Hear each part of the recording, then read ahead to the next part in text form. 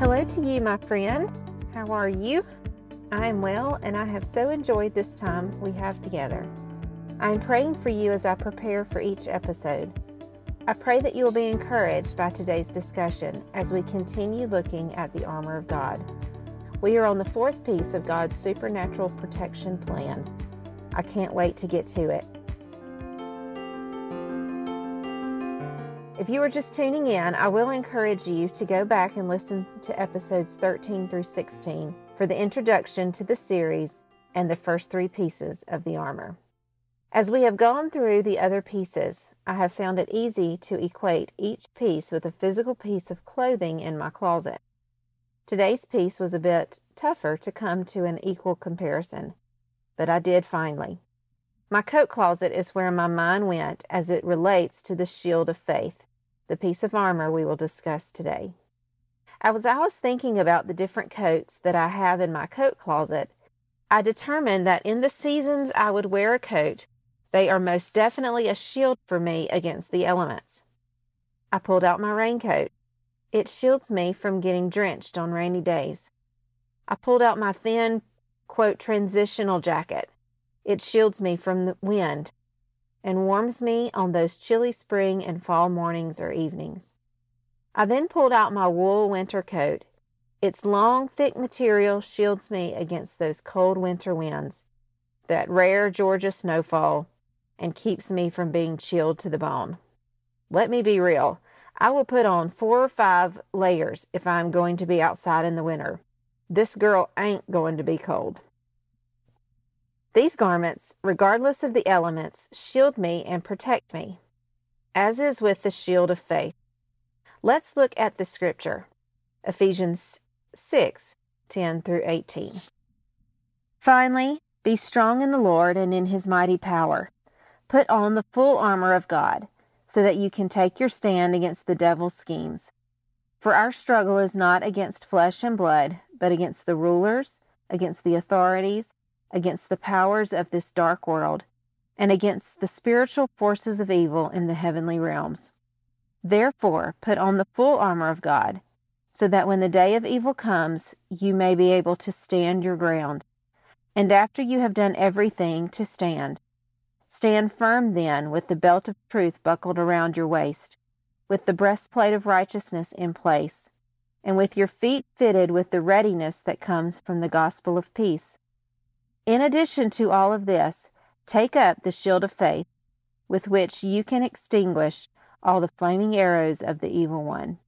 Take the helmet of salvation and the sword of the Spirit, which is the word of God, and pray in the Spirit on all occasions, with all kinds of prayers and requests. With this in mind, be alert and always keep on praying for all the saints. Let's look specifically at verse 16. In addition to all this, take up the shield of faith, with which you can extinguish all the flaming arrows of the evil one. Like the other pieces of the armor, this piece will require some effort. Another standard issue piece that requires proper handling and application on our part for it to do its job.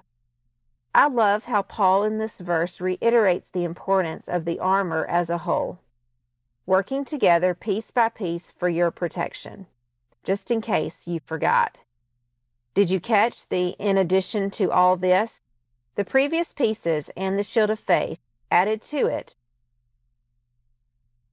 Let's begin breaking this piece down by looking at the word faith.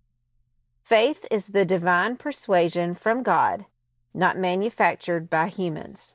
It's the human, divinely inspired response to God's character. God continually bursts faith in the yielded believer so that they can know what he prefers. Faith is never generated by a person. You and I cannot conjure up the faith that we need to be victorious. But when we are surrendered to the truth of who God is and what God can do, faith is given in abundance, making the shield we carry large enough to offer protection from the flaming arrows. What do I know about faith from Scripture? I know faith is measurable, it's quantitative. We are capable of not having enough, yet even a small amount can move mountains. I know that my faith can affect those around me. I know faith brings results and is not automatic to the believer. I know that it is an inward confidence, not an outward condition, but will manifest itself in action. And according to this verse in Ephesians, it's a sure defense to not just deflect the flaming arrows of the evil one, but to totally quench the fire of those arrows, rendering them 100% useless. So I would say faith is pretty important. Let's look deeper into what the shield does. The shield is the outward demonstration of an inward faith. How does a believer demonstrate faith as a shield? By taking it up. It's a verb. Faith will not work as a shield if I leave it in the proverbial spiritual coat closet. It's the same concept as if I leave the house on a rainy day without my raincoat and I'm somehow surprised when I get drenched going from point A to point B. Yet how many times have I, quote, gone out in the elements of spiritual warfare without my shield? Too many to count, actually. Often I'm surprised that one of those arrows has struck me again. It's spiritual ridiculousness.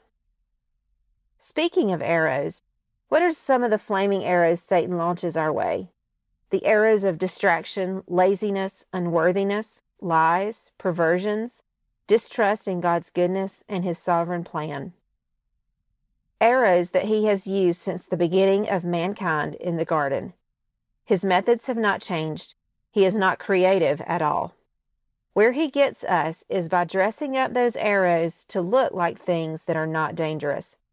If I saw a flaming arrow heading my way, I would defend and protect myself at all cost. But when that arrow is disguised by beauty, busyness, or benefits, it's hard to see it coming until it is too late. Our shield has not been activated, and we are injured. When you and I begin to recognize situations in which Satan will launch these arrows, we will be able to better defend ourselves as we walk by faith. Just know that when you step out in faith on the solid ground of God's commands, put up that shield, those arrows are coming. What's at stake? The abundant life God so desperately wants to give you. What else? Your life as a testimony to God's goodness. Here's the bottom line. My faith is action. My faith as a shield is not activated until I take that first step in the direction God has called me. Whether that is something life-altering like moving across the country to follow God's will, or moving across the lunchroom to talk to that loner kid no one else talks to. Faith is action.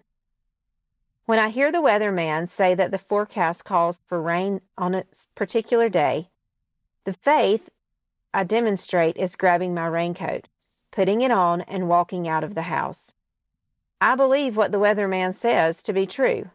That's an inward faith. So my actions demonstrate that faith. Same with our spiritual faith. When I, quote, go out believing what God has said about my life, determined to follow Him, my shield is up and ready to totally zap the arrows of the evil one. They're gone, no longer able to cause damage to my spiritual life or my testimony. So get up, take that step of faith. The shield is ready to protect you from the elements. You've got this. Let's pray. Dear God, thank you for this day. Thank you for the shield of faith that you give to us.